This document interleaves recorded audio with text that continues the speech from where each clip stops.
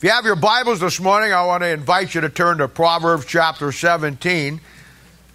Last week, we took some time, and as we do from time to time coming through Proverbs, there'll be some some passages that are just invaluable in helping us put everything in a concept that we can understand it. And we saw an incredible passage on the wicked man, we know as the Antichrist, any wicked man in general, but as in Proverbs, the Antichrist, and how he uses and has used down through history bribery to get everything he wants, to stay in power, and to get control of the whole world. Inspirationally, we talked about that being the world system. And we talked about it in politics, certainly in business, and unfortunately we talked about in the religion of the world and people, what they do in churches and Christianity. Doctrinally, as I've already stated, we know that it is the Antichrist and how he has positioned himself down through history. And we talked about the 7 garment changes that really all history can be built around. And then Thursday night, Josh Gibbs had called in a question. Of course, you know, they can't be here because of their kids, the 2 twins that are still cannot come out of the house yet, so they're pretty much locked down and Skyping in or coming through the YouTube. He asked a question about the 8 manifestations of Christ. And I showed you how that not only down through history did the devil manifest himself 7 ways to do what he did, but Christ manifested himself 8 ways. And we went through that, and I showed you how that all works. And of course, the key to getting all of this has been really the theme of the book of Proverbs, and I've been hitting it hard and will continue to hitting it hard, simply getting to the place in your life where you get God's understanding and God's wisdom. And really, this is my ministry for you, to you. This is what I want to accomplish in every one of your lives. Obviously, I'm not going to do it in every one of your lives. It won't happen, but it would be my goal in a perfect world, is to get everyone to the place where you utilize in your life, every day of your life, in every circumstance and situation that you find yourself in, being able to use God's wisdom and understanding to be able to figure things out. Simply the ability to see what is really happening around you so you don't get deceived. Most of us live in a world that does not exist. And we do that because we're outside the framework of the Bible. We think that situations are okay when they're not. Many people think that the coming election is going to make the country a better place, and it's not, no matter who wins. Amen. We get the idea that things aren't as bad as they seem, when the truth of the matter is they're worse than they seem. And it comes down to you having the ability of being able to see something, understand something, have the wisdom of God to see what is really going on. You know, there's 2 books in the Bible that I really rely on a lot. I hesitate to say, I almost said it, that they're my 2 favorite books in the Bible, because that changes on a daily basis. But they are certainly 2 books that I rely on a lot. One of them is the book of Judges. The book of Judges is one of the most insightful books that you've ever found in your life. And the book of Judges mirrors where we're living today. The book of Judges is a period of time when some of the goofiest stuff you ever saw in all of the Bible happens. It's a thing where it just seems that everything that's going on is completely contrary to what God intended it to be. And it's an incredible book. And you see the God's people just getting into one mess after the other, and it's just an absolute debacle of what transpires with the nation of Israel during this time. And as you read through that, you begin to see that book mirrors the time that you and I are living in. The book of Judges is a great book in a practical way to show you and me the Laodicean church age that we're living in. The whole book of Judges can be understood and grasped in one verse at the end of the book, where it simply says that the problem with Israel and the problem with the book of Judges is that there was no king in Israel, and every man did what was right in his own eyes. The problem in Christianity today is we have no final authority. There's no king. Every church, every Christian, everybody out there doing their own thing in the name of Jesus Christ, in the name of Christianity. And God's people, because they don't have any wisdom, and they don't have any understanding, they get caught up in it. I deal with people all the time that are fed up with churches. I deal with people all the time that are fed up with pastors. I deal with people all the time that are fed up with Christianity. I understand that. But you know why you're fed up with them? You know why you're mad? You know why you're angry? Because you got deceived. You know why you got deceived? Because you never got the wisdom and the understanding of God to be able to see what's real and what isn't. You can't blame what's wrong with the world when it affects you if you didn't do what you needed to do to find out what is real and what isn't. That's your responsibility as a child of God. Your responsibility is to get the wisdom of God, the understanding of God, that in any scenario you're faced with in life, anything you see, you understand it from God's standpoint. The other book in the Bible that's a favorite of mine is the book of Esther. The book of Esther is the only book in the Bible where God is not mentioned. There's no reference to the Lord. There's no reference to God. There's no reference to the Trinity. There's no reference to God doing anything. And it stands as a book in the Bible, again, one of the weirdest books that you've ever seen. And it's a book where seemingly God is doing nothing because he's not mentioned anywhere in the book. But in reality, when you study the book and you see it, God is behind the scenes orchestrating every event, doing everything, getting ready to get those Jews back to that land where he wanted them to be. You find in the book of Esther, type of the Antichrist, or the guy by the name of Haman. Haman's goal is to wipe out the Jews. You find in the book of Esther a wedding in a king's garden, 7 days and 7 nights. You find all of the things that shows you and I that the book of Judges is a picture of the Laodicean church period where they have no authority and everybody's just making it up as they go along.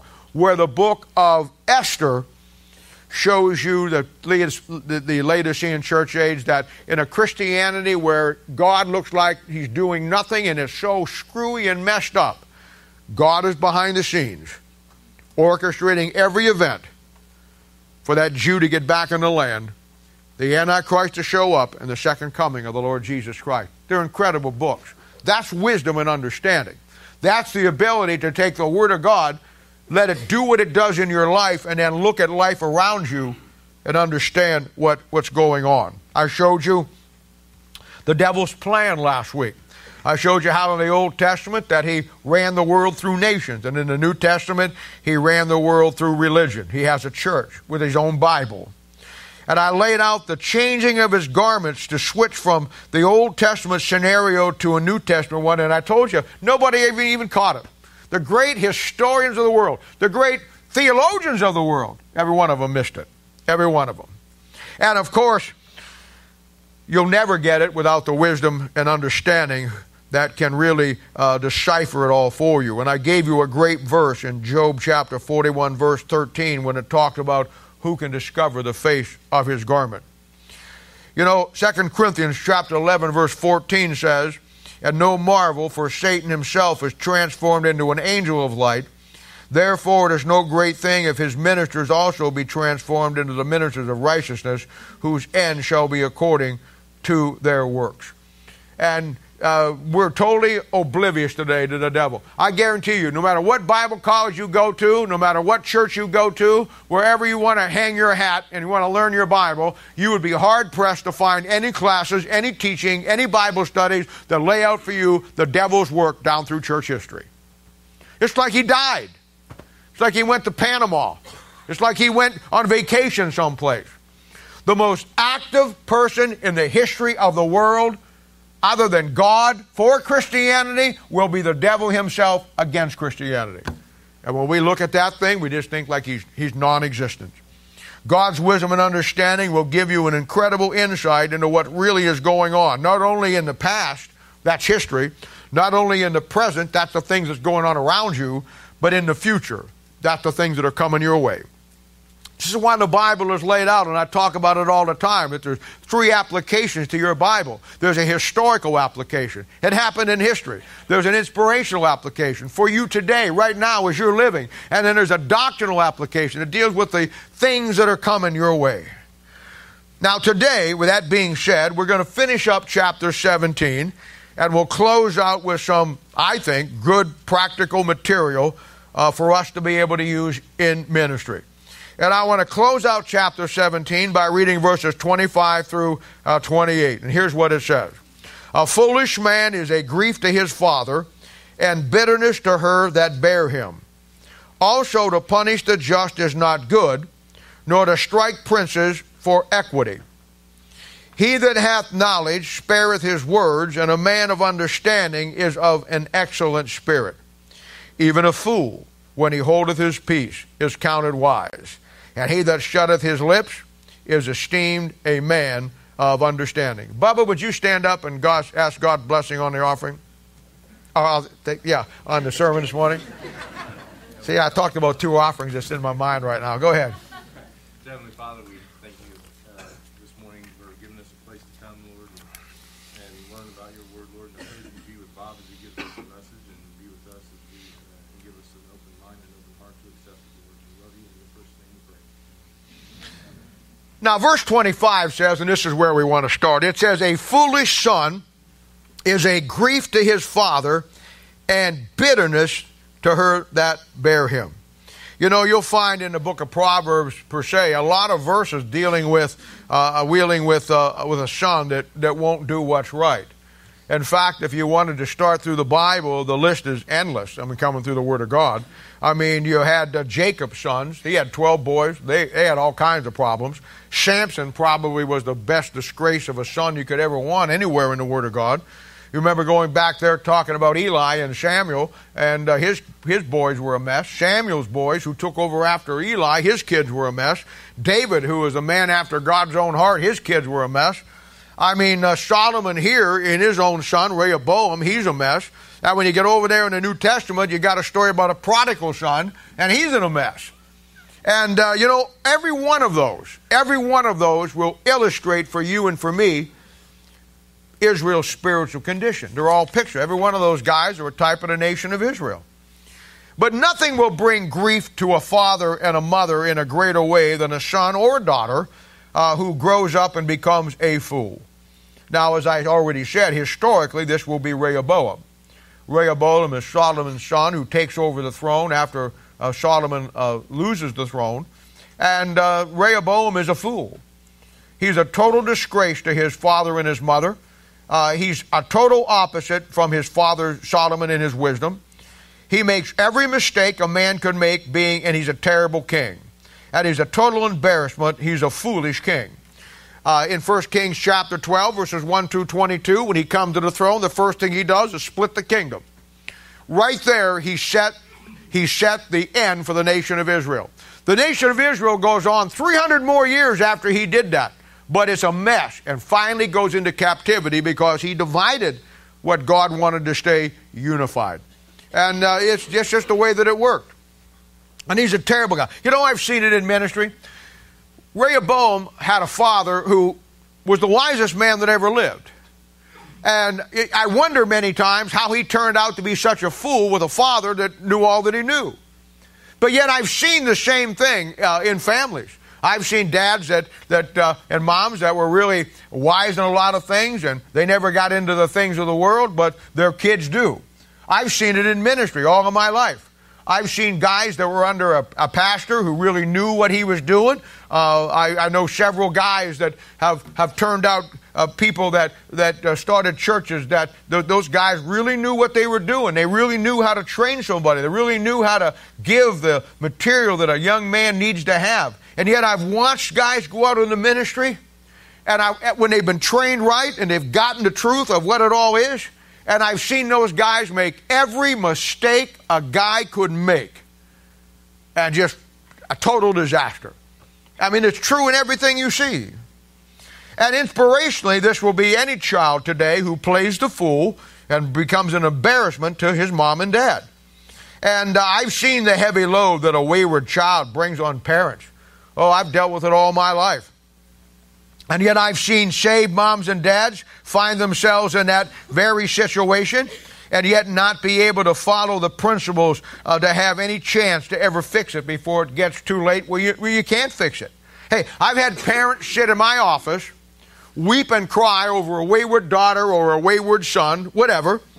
And, they knew that they were responsible for it. They knew that They didn't do what was right to put the right things in their lives, and now here they are. They're going to church. The kids don't. They want to get involved. The kids don't, and they sit there. And I've seen this. I've seen it so many times. They sit there. They pray to God. They want God to change it, and then you know what happens? God begins to change it. God begins to do something in those girls' lives or those boys' lives or that child's life, begins to bring them back and get them involved. You know what? Mom and Dad just throw it all away. Go right back to the whole things they were doing. And you know what? You don't get a second chance with kids like that. You got to thank God that He gave you the chance to get them back. You blow that chance, you don't get a second chance. But I've seen it. I've seen it. You know, parents sometimes, honestly, parents sometimes can be the most selfish people on this planet. They will want what they want at the expense of their own kid. And I know parents make sacrifices. Many of them make sacrifices in the wrong places. And it's an incredible thing to see. Now, doctrinally, all this is Israel as God's son. You remember back in Exodus chapter 4, the Bible says that Israel is Israel my son. Israel as a corporate nation is likened to God's son. And this is a picture of Israel in its spiritual condition that is bringing grief to their father, the Lord God, and then to bitterness to his mother, which is Jerusalem. And you see it all the time. There's a number of ways in your Bible to study the nation of Israel. The nation of Israel, you can study her as God's wife. You can study it as God's son. You can study it as a virgins, plural. It's like the church. Number of ways you can study the church. You can study the church as Christ's bride. You can study the church as God's son. You can study the church as a virgin. Lots of different ways to study it, and what happens when you put it all together, you get a complete composite and picture of what God is dealing with. And the mother, Jerusalem, is about to pay the price for her son's foolishness.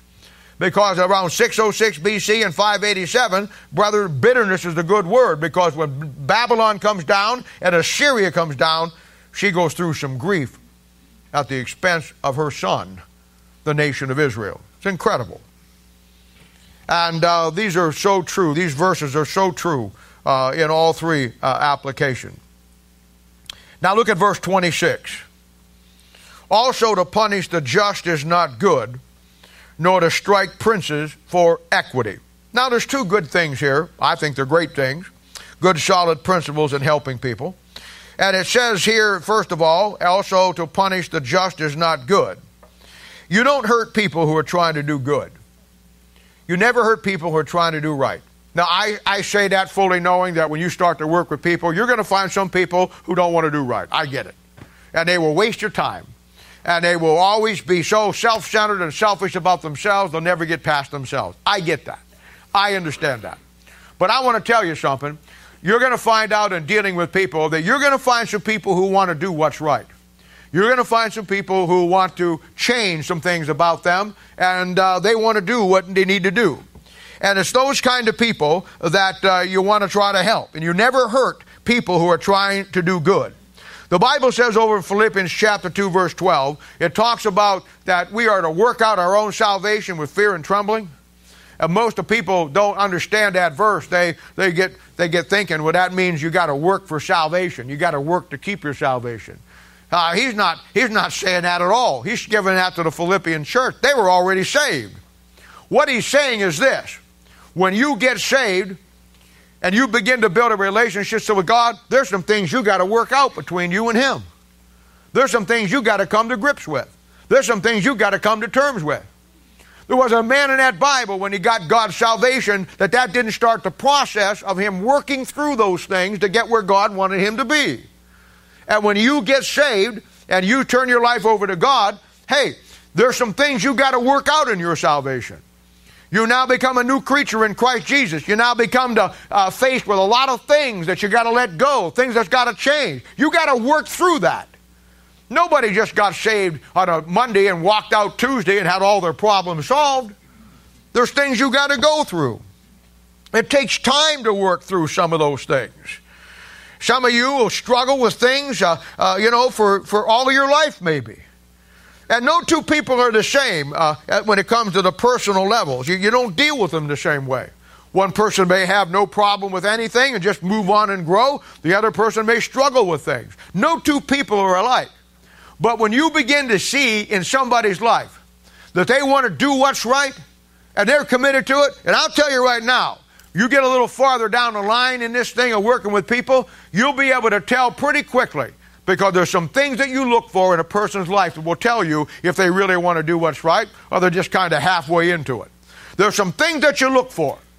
And when you find those things and you realize that here's a person who may be struggling with this, maybe doing this or not doing everything that they need to do, but you look past that and you look down inside them and you see the character qualities that they really want to be what God wants them to be. You never heard people like that. You always try to help them.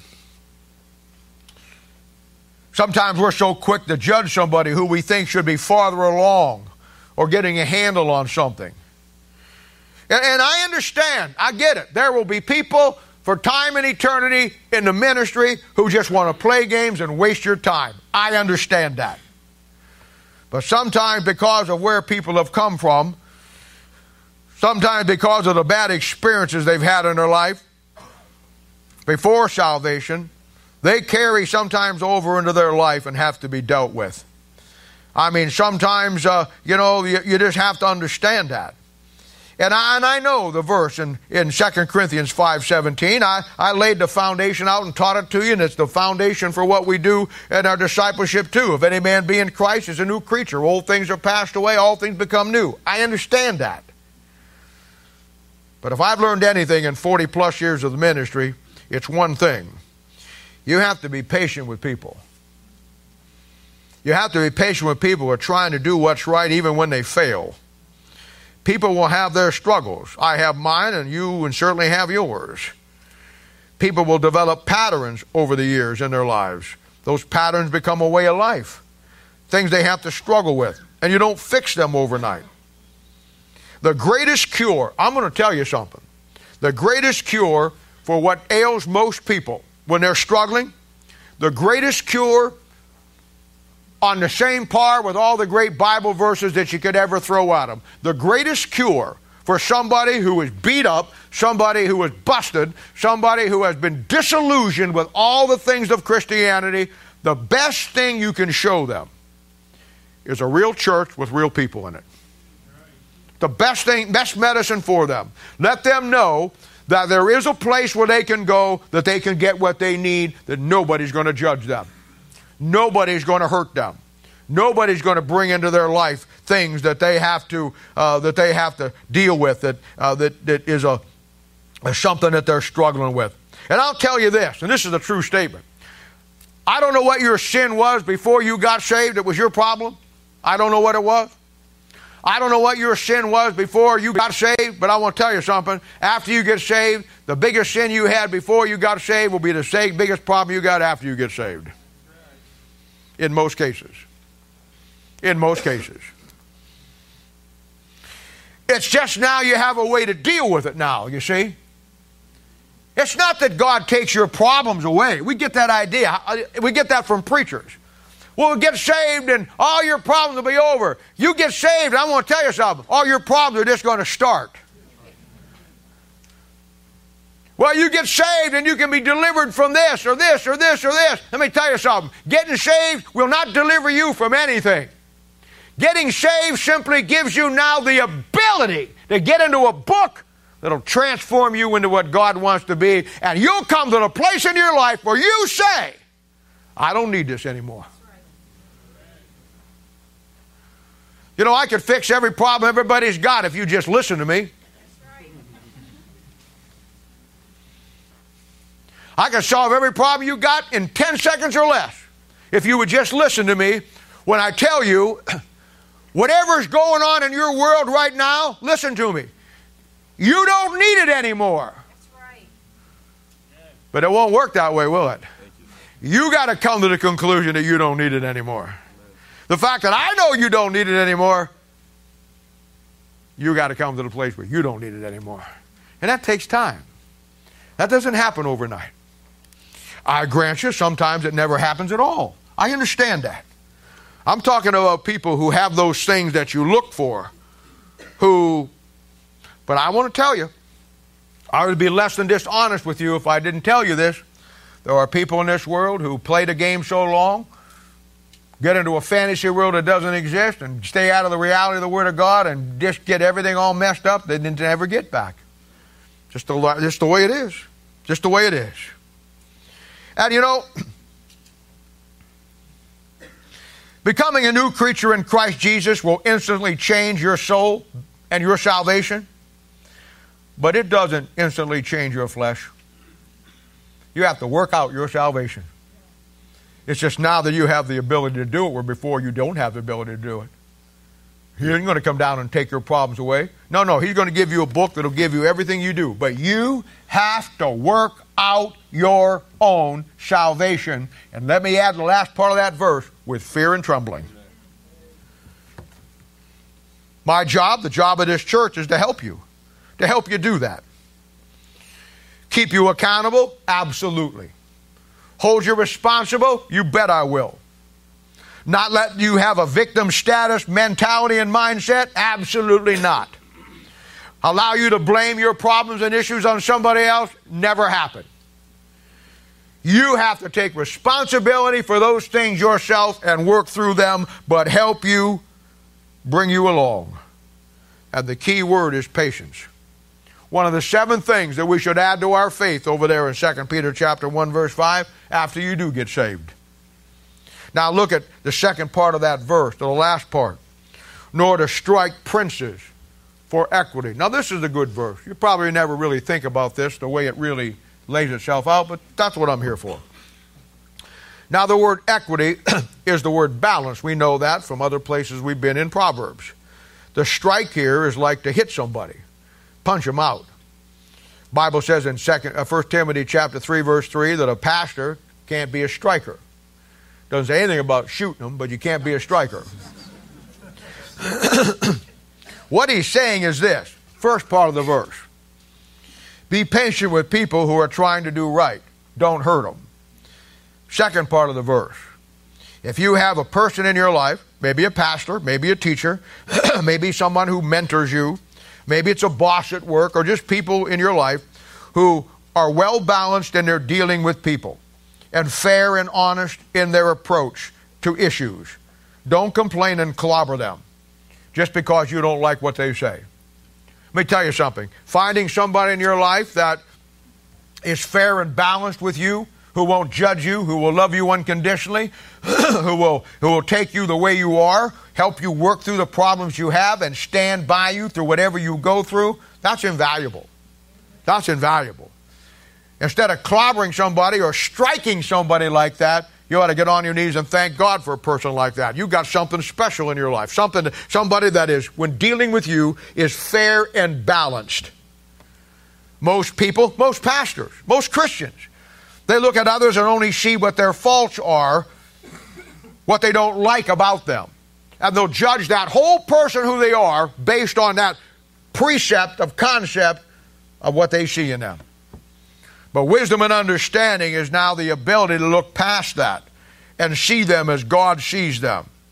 And then through God's understanding, realize that they're good people trying to do good. And then you try to help them every way that you can, any way that you can. So finding someone with a good balance in dealing with people who will operate on principles instead of what others say is like finding a T-Rex in Central Park in New York. It's impossible.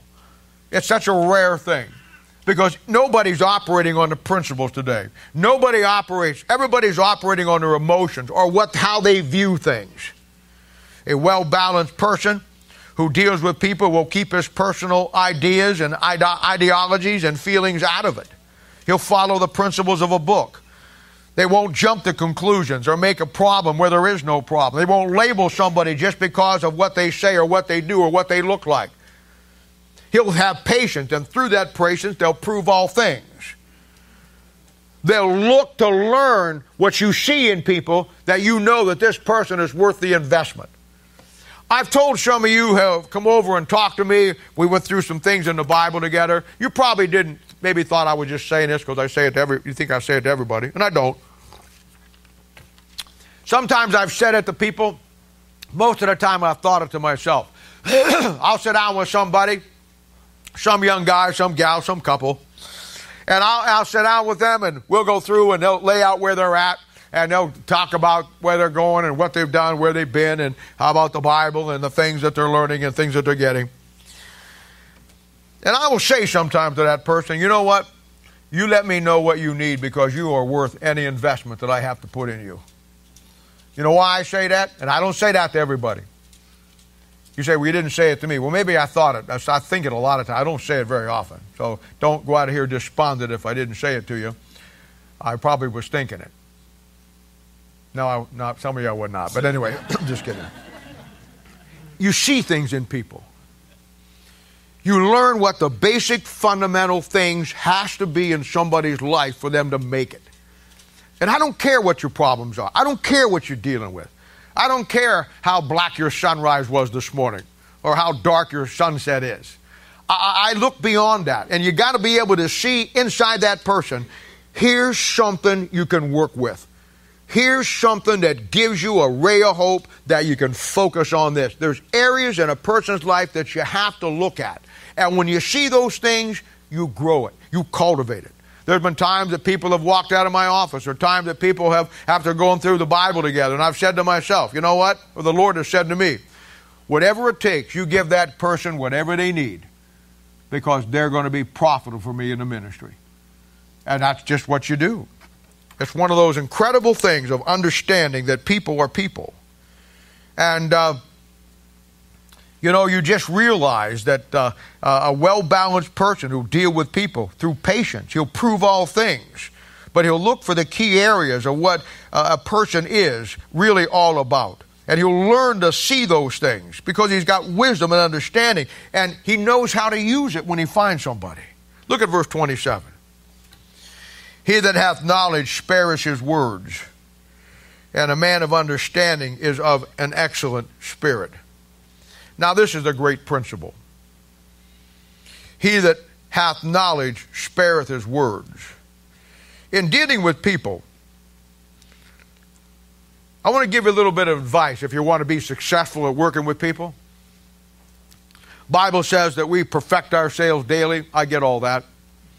But let me tell you one thing, if you're going to really be good at working with people, one thing you need to really perfect. It's the art of listening. Listening to what somebody says.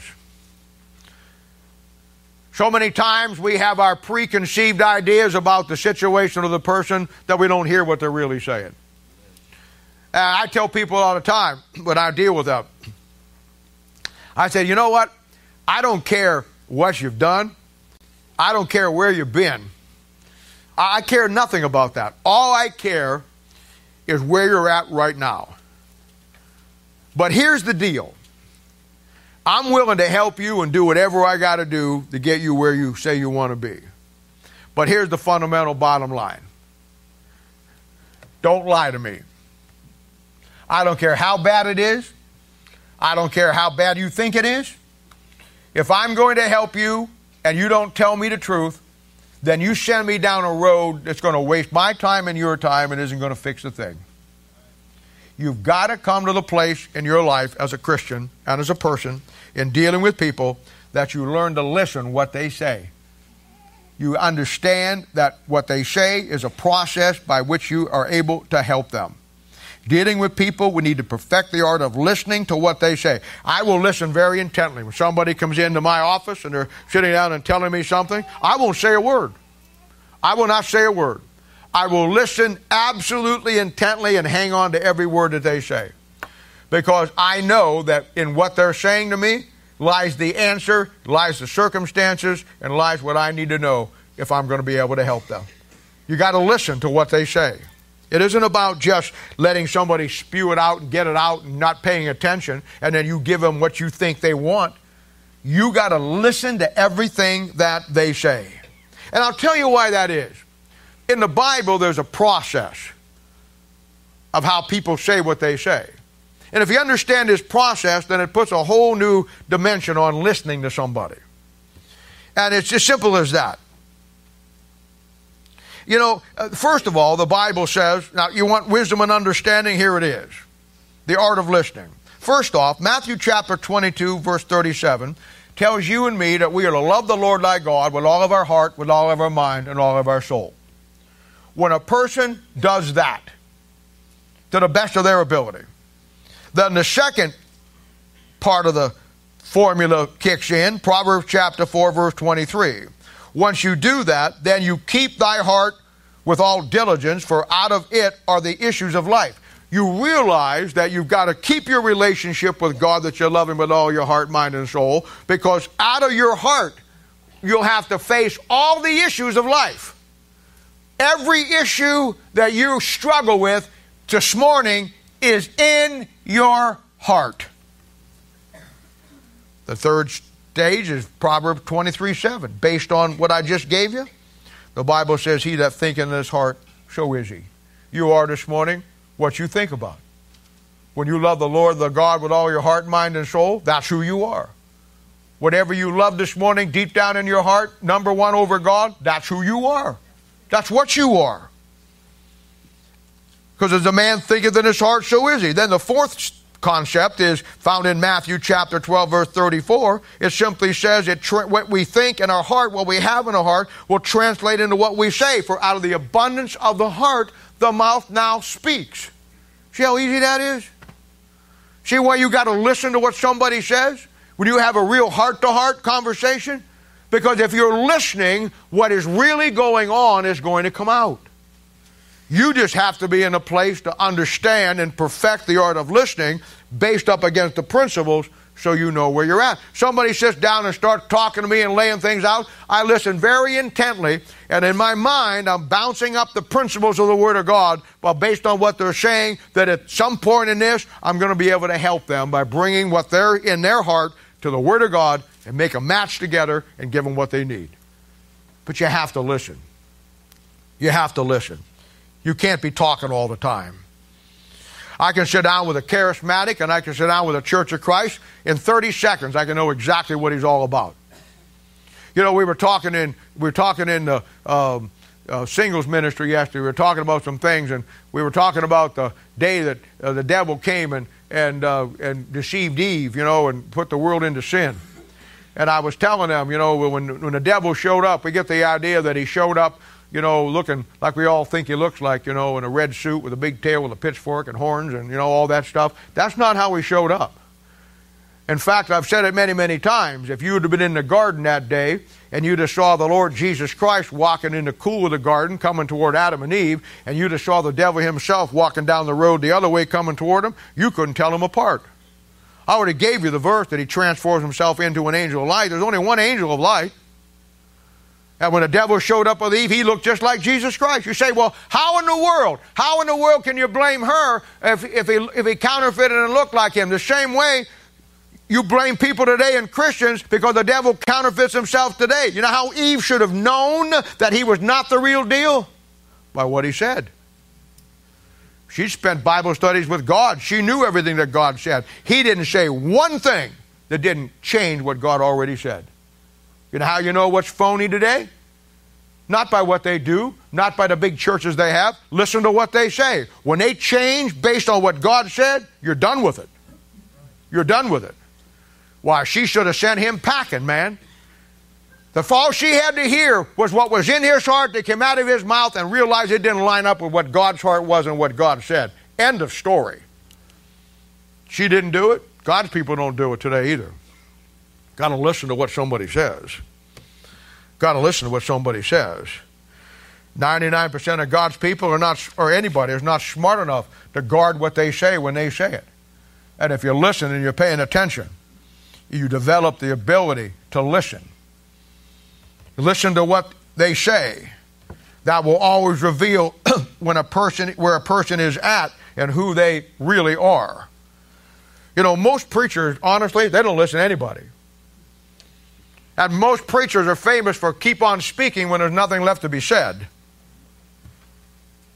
If you'll just listen to what somebody says, you can get a read on where their heart is at through the art of listening. Because the heart will always reveal it. In the ministry, as a pastor, there's 9 things that a really good pastor has to be able to do well. And if he doesn't understand these 9 things, he got to sell cars someplace we can get out of the ministry.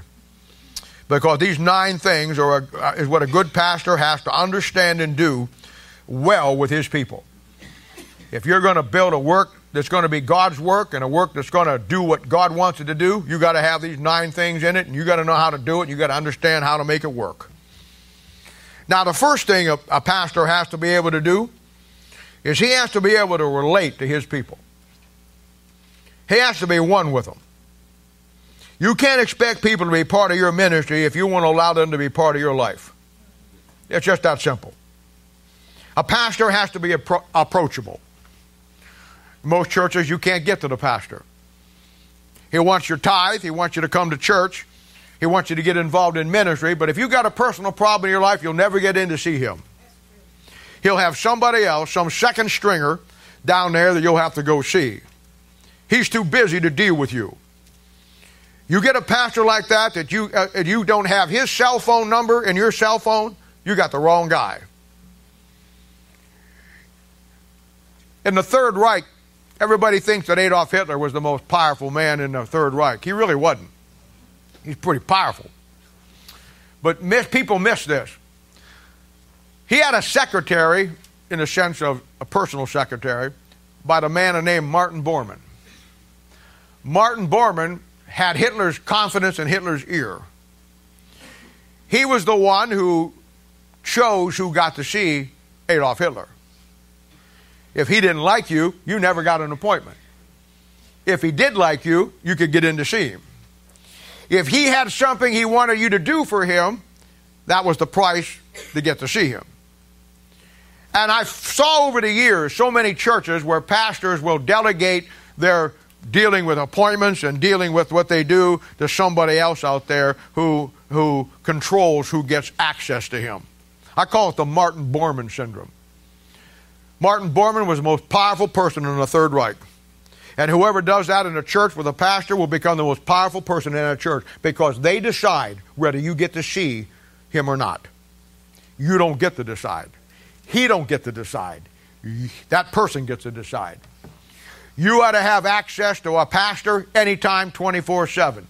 You ought to be able to come to the point where you can get in touch with them, that if you got a problem, you don't get put off. Somebody else may work with you in discipleship, but you have to be able to get access to the pastor every time you can. Amen. He has to relate to his people. Now, I don't fight this. A lot of you like to call me Pastor Bob. That's fine. A lot of you want your kids to call me Pastor Bob. I get it. I'm Bob. I am a pastor, but I'm Bob. There ain't nothing special about me. I am a pastor. I understand you want to teach your kids respect. That's fine. I understand that some people, they think that's a thing of respect. Pastor Bob, I get it. Titles I've never been big with. Have you been ordained? Yes, I am. I am a reverend. What's the point? I don't put it on my checks. I don't put it out there. I don't go into a restaurant and say, I like 2 for Reverend Alexander. I don't do that. I don't go into the bank. I don't go anywhere. I'm just Bob. I'm just Bob. B-O-B. Spell it either way. It comes out the same way. That's who I am. I don't understand it. You know what? We're all in this together. We're all in this together. It isn't me over here and you over here. We're all in this together. I'm no better than you. I'm no different than you. I may have been through a few more things than you, but you know what? We all struggle with things. And I'm no better than you, no different than you, and we're just in this together. And we hang on to each other sometimes. And that's what we got to do. And you've got to be able to get to the point where a pastor has to relate to his people. He has to be one with them. They have to understand that he belongs to them and they belong to him. They're one together. I'll tell you the second thing.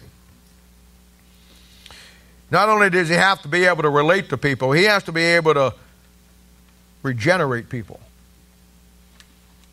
The job of this church, first and foremost, is to preach truth. The second aspect of this church is to win people to Christ, bring them into the kingdom. A pastor has to know, most pastors, they have no clue how to build a church. They have no clue how to reach people. You look around our church, you'll see that the average person here is probably 40 years or younger. A lot of young couples in our church. But tell you something. That didn't happen by accident. You as a pastor have to know where the lifeblood of your church is going to be, and you have to target that age group, and you have to go after them, and then you have to come to the point where you understand how you do that. You just don't get up and preach and you don't have a shotgun where you just shoot into a crowd and hope you hit somebody. No. You got to have a rifle with a telescopic sight that I can drop you at 500 yards. That's what you got to do. You got to have a target group. You have to know what you're going to go after. Most churches, don't mean this wrong, and I love all the older folks here, but you're going to be truth in the matter. Most of you were young at one time when you were with me. I know you're old, John, and your wife's not very old. She's like 20 years younger than you. Jean's, most people don't know Gene was a whale of a basketball player 40 years ago. Weren't you, Gene? Don't be shy. He was a great basketball. He could dribble that ball. He was a good shot. He was great. He's old now. I'm old now. He wasn't always old. Been with me that long, where hanging out with me just has a tendency to do that to you. I don't know what to tell you. I appreciate all the older folks who have a real stability in that. But you know what? On the softball field, on the volleyball court, where you got young couples out there that have bad marriages or struggles in their lives or don't have this or don't have that, you know who's going to really get out there and mix it up with them? You younger ones. I still play, but I gotta see my drug dealer all day long before we play. Man, I'm so high by the time I get on that field, I don't feel anything. Somebody said, well, did you win your game tonight? Man, I don't know. I'm just here. Where's the car? I'm just looking for the place. Man, I've got 3 Valium in me. I got a 4,500 milligrams of ibuprofen. I've got hydrochloroquine, and I got Oxycontin, and I'm just high as a kite, man. You know what? How was the ball game? Well, from my altitude, it was really good. I saw everything. You got to understand how you reach people. You got to understand where the lifeblood of a church is. You got to understand how you take young couples, take them, get other young couples, work with them, bring them along, help them. When I'm talking young couples, I'm talking 50 down, man, maybe 55, 60 down, depending on how old you feel you are. Thank you. I don't even want to look up and see who said that.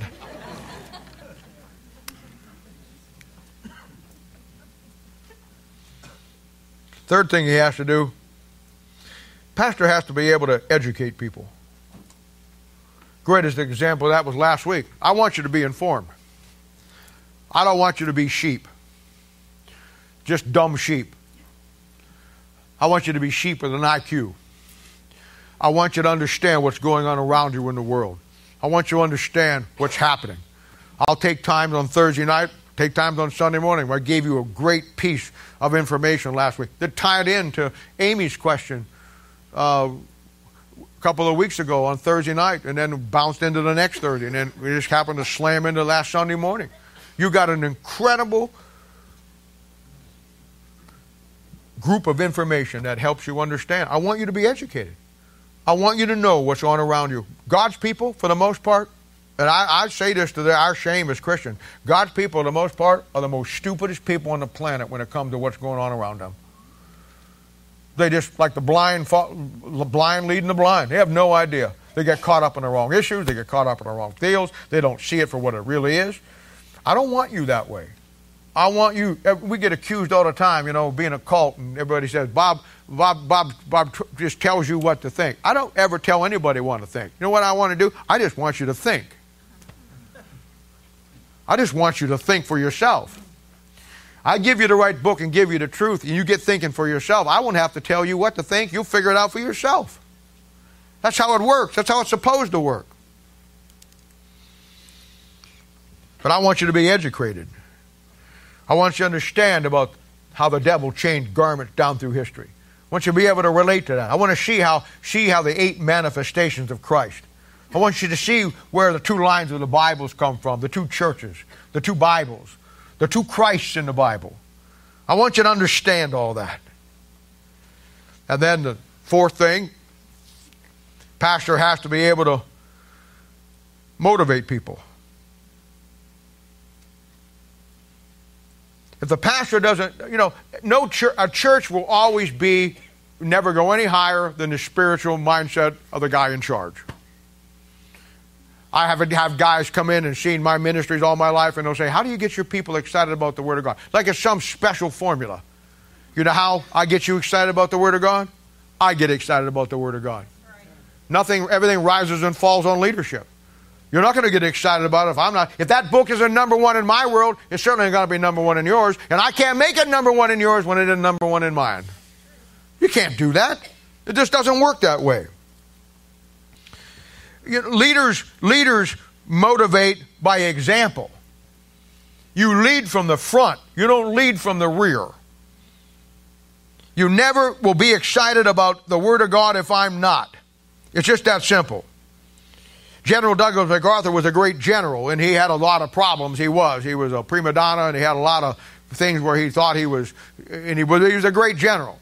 Well, one of the things that he did that always amazed his men, he would go right down in the battlefront. He would right down where the battle was going on. And one time on Guadalcanal, he was driving up there, and he was driving up there in a Jeep with his driver, and a guy in the back was his bodyguard, and he's right on the front lines.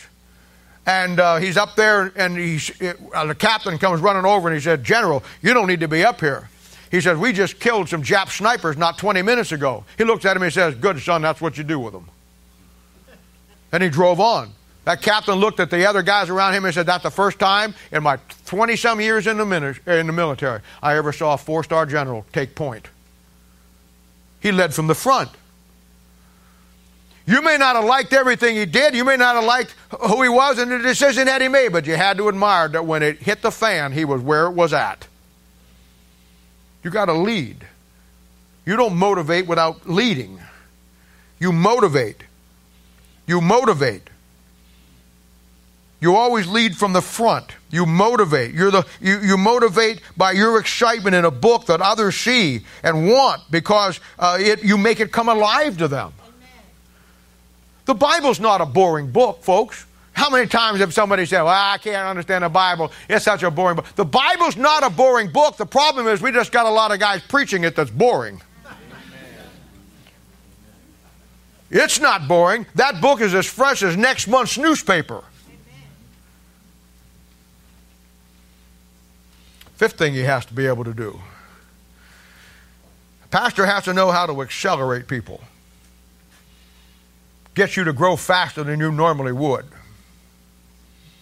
You're looking at the kids that our older guys and gals are working with. You know what it's doing? It's accelerating their spiritual growth. I was at the singles ministry yesterday, and I'm always just flabbergasted by that. Nick taught yesterday. Nick taught. I mean, everybody who's done it is just incredible. And I asked Nick afterwards, Nick, well, how long have you been in the church? A little over a year, you said, a year and 6 months, something like that? I couldn't believe it. I couldn't believe it. It was one of the most detailed, laid out things on one of the toughest places in the Bible on the cities of refuge. He took the cities of refuge back there out of Numbers and Exodus, and he laid that thing out as Christ and the refuge for us. It was incredible, and he's only been here. Lauren, where are you at? Where's Lauren at? What did you say afterwards to me, Lauren? Yell it out real loud. Well, we knew that. He says he's figured it out more than anybody that he's come out of Bible college. And he's true. You know why? Because he's had his growth accelerated. You see, there's two ways to learn the Bible, folks. There's two ways to learn the Bible, the hard way and the easy way. Bible colleges, most churches, the world wants to take the hard route. Me, I want to take the easy route. That's nothing spiritual about me. I've taken the easy route everything in my life. That's just it happened to work out good for me with the Bible. But you know there's two ways you can go to St. Louis. You can right out here get on I-70 and head down on 70 East. In 3.5 hours, you'll be in St. Louis. Or you can go to the same exit, same I-70, and go west. You can go out through Denver, out through L.A., get on a boat, go to China, cross the Himalayas, get on another boat, go over to Europe, go through France, go through Spain, go through England, go all those places, get on another boat, and then get over there and cross the Atlantic, Get in there at the East Coast and pick up a thing and come right back to St. Louis that way. There's two ways you can go. One is pretty impractical. The other one is the fastest route. There's two ways you can learn the Bible. One of them is going to take you through China. The other one is going to get you there as quickly as you can. That's how it works. The job of a pastor is to get you where God wants you to be as fast as you can. And there's a process to do that. There's a process to do that. There's a process, and I realize there's no shortcut to the Bible. I get that. But if you just take the Word of God and you begin to put that Bible in your life the right way, and you put the right people with the right circumstances and get you the right stuff that you need, why? You know what? I told you before, when Jesus came to this earth, he took 10 men, and in 3 years' time, he was ready to go back to heaven, and those 12 men that he picked, after spending 3 years with him, were ready to take on the world and replace it all when he left. Well, if he can do that with them, you got the Word of God, you got the mind of Christ. You give me you in 3 years, I already got him, and he's not even been here a year and a half. You give me you in 3 years, doing it the way the book says, you'll be something else. You'll be something else. Got to know how to do that. He has to be able to duplicate people. Number 6, building people. You know, I've said it before, this church is not for everybody. I've never claimed it to be. I'm here for a reason. I want to build some things. I want to build people. And I know what to look for in building people. Now, I'm not much of a carpenter. We've got good carpenters that are in here. And you know that if you got to build something, you go down to Home Depot and you go buy some lumber. And you know that you're always doing it. You're looking at making sure the 2x4s are straight, and you don't want them with a lot of holes in them. And you want to get the very best building materials you can build to build whatever your project is going to be. Okay, you guys are my project, and when I build somebody, I look for the very best building materials I can find. God has a way of bringing some great building material into this church. My job is to recognize it, my job is to take it, and my job is to shave it down, fashion it, cut it, put it together, nail it together, and form something that's going to last for God. That's what you got to do. It's not hard. You got to be able to duplicate what you have in somebody else. I think the greatest anathema to any church is when a pastor decides he's going to go off the scene or he's going to leave, and he's been there for 20, 30 years, that they have to look outside the church to find somebody to take the church. What have you been doing for the last 25 years? You have absolutely trained nobody. Nobody. Well, if I die tomorrow, there's 40 guys that could take this place, and probably 30 women if you were allowed to, but you're not allowed to. But you could.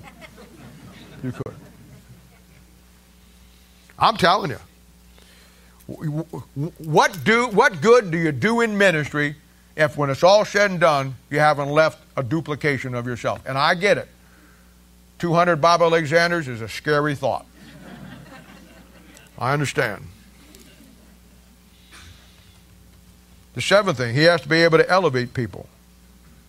Every one of you is invaluable to me, whether you know it or not. Some of you, unfortunately, you'll never get to that point in your life where you ever realize it. Because you can't get past yourself, or whatever your issues are. But I recognize one great thing about our church and about you. It's no accident that you're here today. God brought you here for a purpose. God brought you here for a reason. If you don't fulfill that, that's on you. But he brought you here for a purpose because he has something that you have to offer to this church. You have something that I need in what a scheme of things of what I'm doing. Everybody is unique. Everybody is different. But you have to learn to elevate people, making people feel special and important to you and your ministry because you truly are. And they're special because God gave them to you. And I truly believe this. Some people say, well, why doesn't churches grow? God will never give you any more than you're willing to take care of. That's a fundamental principle of ministry. He will never give you any more that you're willing to take care of. And I'm telling you, when I say give you people, I mean quality people, not substandard people. Well, the 8th thing, he has to learn how to placate people. What does that mean? Placate means to put up with stupid stuff that people do. You know, when people come in and they get young and they're growing in the Word of God, I know I did. I did some stupid things. I want to look back at Mel must have just hung up the phone and laughed and fell out of the chair at some of the stupid stuff I said and did.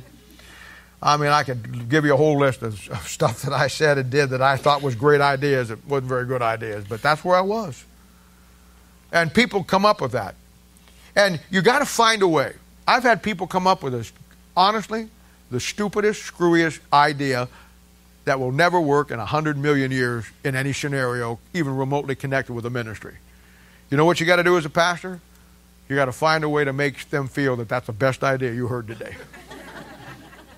Put your arm around them and say, man, something to that. You come up with that all by yourself? Man, I just can't wait till you get a little more Bible under your belt, because you have a great concept of coming up with good thoughts. Not very workable right now. Don't say that to him. Man, you know what? I want you to come to me every time you get an idea. You know what? Where we're at right now, we probably can't use everything you come up with, because I couldn't have the church grow that fast. But I want you to know, you come and tell me every time you get something. Because you know what? I really love you, and you're important to me. And I mean every word I said. I wasn't saying it just because what he said. I meant because you know what? I see down past that stupid thing. I see my stupid things. I called Mel. I got so excited one time at work, thinking about, it was Christmas time, and I caught Mel on the phone from a payphone, and I said, Mel, I got the greatest idea to win people to Christ. And he said, what is that? And I said, let's get a bunch of people. I'll dress up in a Santa Claus suit, and we'll give out tracts. It got real quiet on the other end of the phone. And I'm as serious as can be. And he says, well, you know, that is a really good idea. I just don't think where we're at right now that would probably work. But he says, you always call me when you get something like that, because you really think deep and you think well. And I need to hear these things. Something like that. I look back on it, he was saying to himself, number 8, placate. He's a good kid, but boy, I'll tell you what, he's got to whack that idea on that one. I called a judge one time.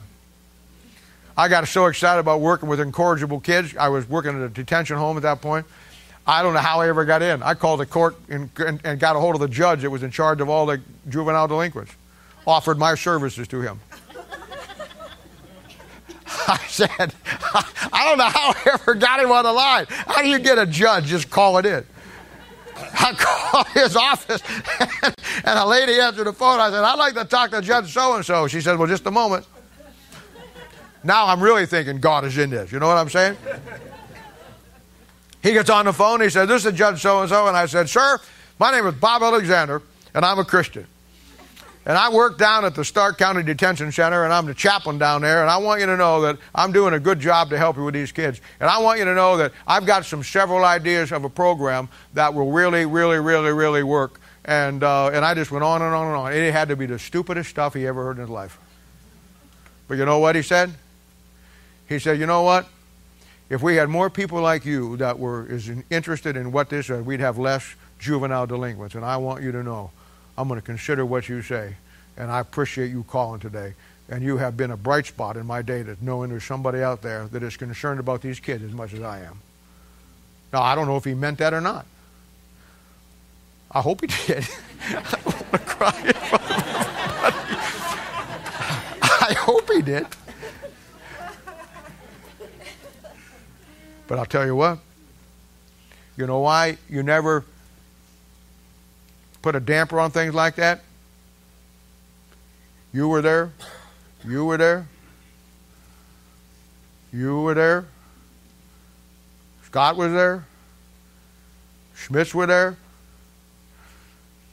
I came to Kansas City, 10 10, 15 years later, we got into every detention home in Kansas City. We got an athletic program going for every detention home in Kansas City, and when it came down to the championships between the things, you know what they did? They let us have Kemper Arena before the Kings played. And the detention home kids played their championship game in front of the whole crowd. All because of one little guy's screwy idea that some judge can't tell you what he said after he hung up the phone, but while he was on the phone, he said, you know what? Thank you for that. Motivated me. Lifted me up. Gave me everything I needed to keep on going. He placated me. You know, we all have our weaknesses. And we all tend to do dumb things. Instead of just criticizing each other for the dumb things we do, we need to put our arms around each other and help each other up. You are strong ought to bear the infirmities of the weak. I'll be strong for you if you be strong for me. How's that work for you, huh? And that's exactly the way it has to work. Well, the ninth thing, this gets back to my point. A good pastor has to be able to listen to his people. He has to listen to what they say. They have to be as important to him based on these first 8 things that he knows that if they got something to say, no matter how mundane it may be or how important it may be, he needs to listen. When they're struggling with something, he listens. When they're talking about something that God did in their life, he listens. The value of learning to listen. It's so easy. It's so easy to be able to do those things. And then the last part of verse 27, a man of understanding is of excellent spirit. In the ministry to people, your spirit has to always be of an excellent nature. You have to learn to be 100% positive, even though on the inside you're not. You know, you find some people that they have something go wrong in their life and it shows in everything that they do. You know, even when you're not 100%, you can't show it. Because an excellent spirit will become infectious to others. It's that iron sharpeneth iron concept. It will encourage others. And in the ministry, there's no room in a pastor's life for defeativism, being defeated. You have to live above the circumstances. Mel used to say, if your Christianity is not contagious, then it's contaminated. And that's so true. Because it's all based on the spirit, an excellent spirit. In ministry, you maintain an excellent spirit in face of the good times and the bad times. Because you have wisdom and understanding. You realize that you're a leader and you have to lead. And you have to lead where you have the ability, somebody that can fall apart. You don't have the ability to. You have to stand strong. And sometimes there'll be some things that'll knock you on your knees. You've got to get back up, and you can't show it, and you've got to keep moving on. You maintain an excellent spirit because you don't take the negative personal. You realize you're working for the Lord. Listen, I want you all to do right. I really do. I want you all to learn the Bible and get every problem solved in your life. I really do. I want that for everybody here. I want God's blessings in your life. I truly want that for all of you. But my responsibility is to love you unconditionally, give you the truth, and do all I can to help you. But at the end of the day, if you don't want that and you want to continue in the way you're going, hey man, it's not going to affect my spirit one way or the other. I'm going to stay where God wants me to be, even if you don't. That's the way it works. He says, verse 28, even a fool, when he hath holds his peace, is counted wise, and he that shutteth his lips is esteemed as a man of understanding. In other words, going back to what we said, we are known by what we say. We reveal who we really are by what we say. Ecclesiastes 5:3 says, a fool's voice is known by a multitude of words. Proverbs 10:19 says, in a multitude of words there wanteth not sin, but he that feedeth his lips is wise. For a Christian, he should have all the wisdom and understanding that God has, the mind of Christ. This separates him from the world system. And then he should come to the point where he learns how to use what he says sparingly, because he's listening. You know, 1 John is a great little book, and it really deals with my relationship with Christ. And you'll find in that little book with just 5 chapters, 36 times he says that we're to know something. The Bible-believing child of God, through his relationship with Christ and his word, should know some things. when he has a workable knowledge about God and the Word of God, he knows how to use understanding and wisdom, then he'll know some things. You know what? Most of God's people, and I know many of you, if not most of you, are in a process of learning and growing, and you're building it. So I'm not talking to you. But come on, the average Christian out there who's saved, claims to know God. Do you really know him? Or do you just think you do? I mean, the Bible says that there's 7 things that we're to add to our faith. Do you know what they are? Are you in the process of adding them? How do you add them when you don't even know what they are?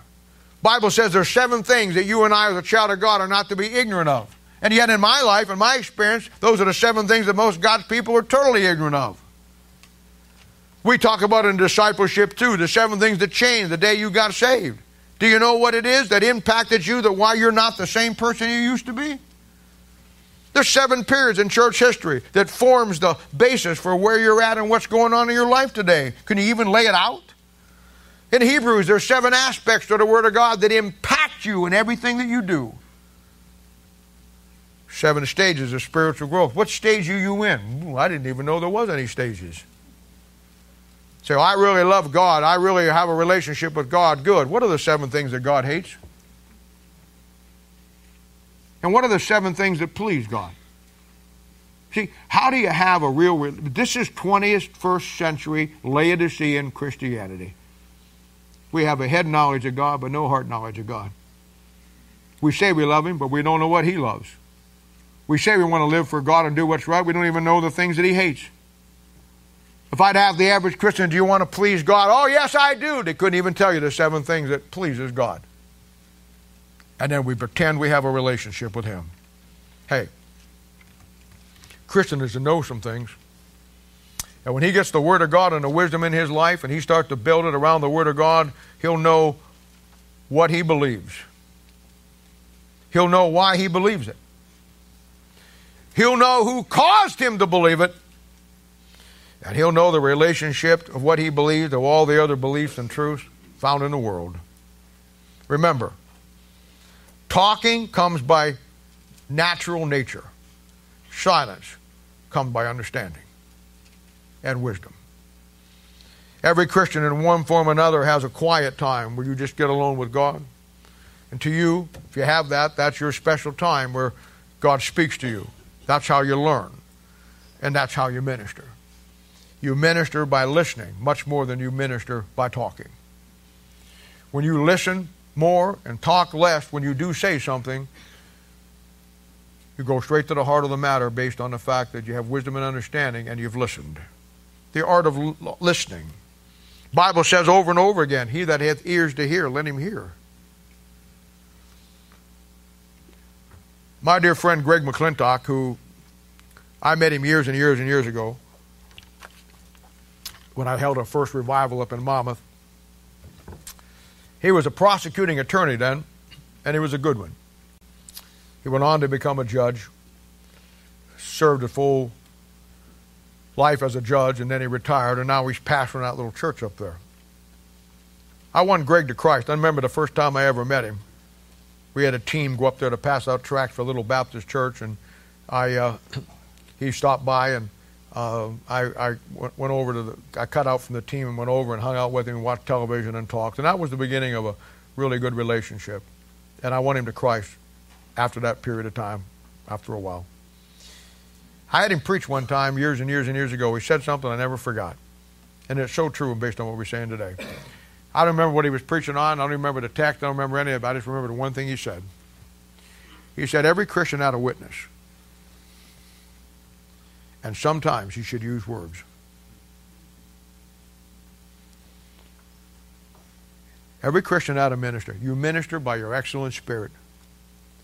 You minister by understanding where people are at, understanding what they're going through. You minister to them by listening to what they say, making them as special as they really are, realizing that you don't care where they've been, what they've done, what they've been into. You accept them on the basis that God sifted you and me the day we took us in. Because I guarantee you, you say, well, that person, that gal don't look too hot, or that guy don't look too hot. I guarantee you, you and I didn't look very hot the first time God laid eyes on us. But you know what He did? He loved us unconditionally. You know what he did? He looked inside every one of us.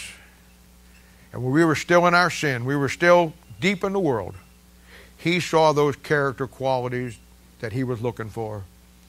And just like some carpenter, maybe that's why he was a carpenter, walking through Home Depot, he picked out the best material for building. And if you're here today, you're here today by accident. God sees something in you. The only question is, do you see anything in you?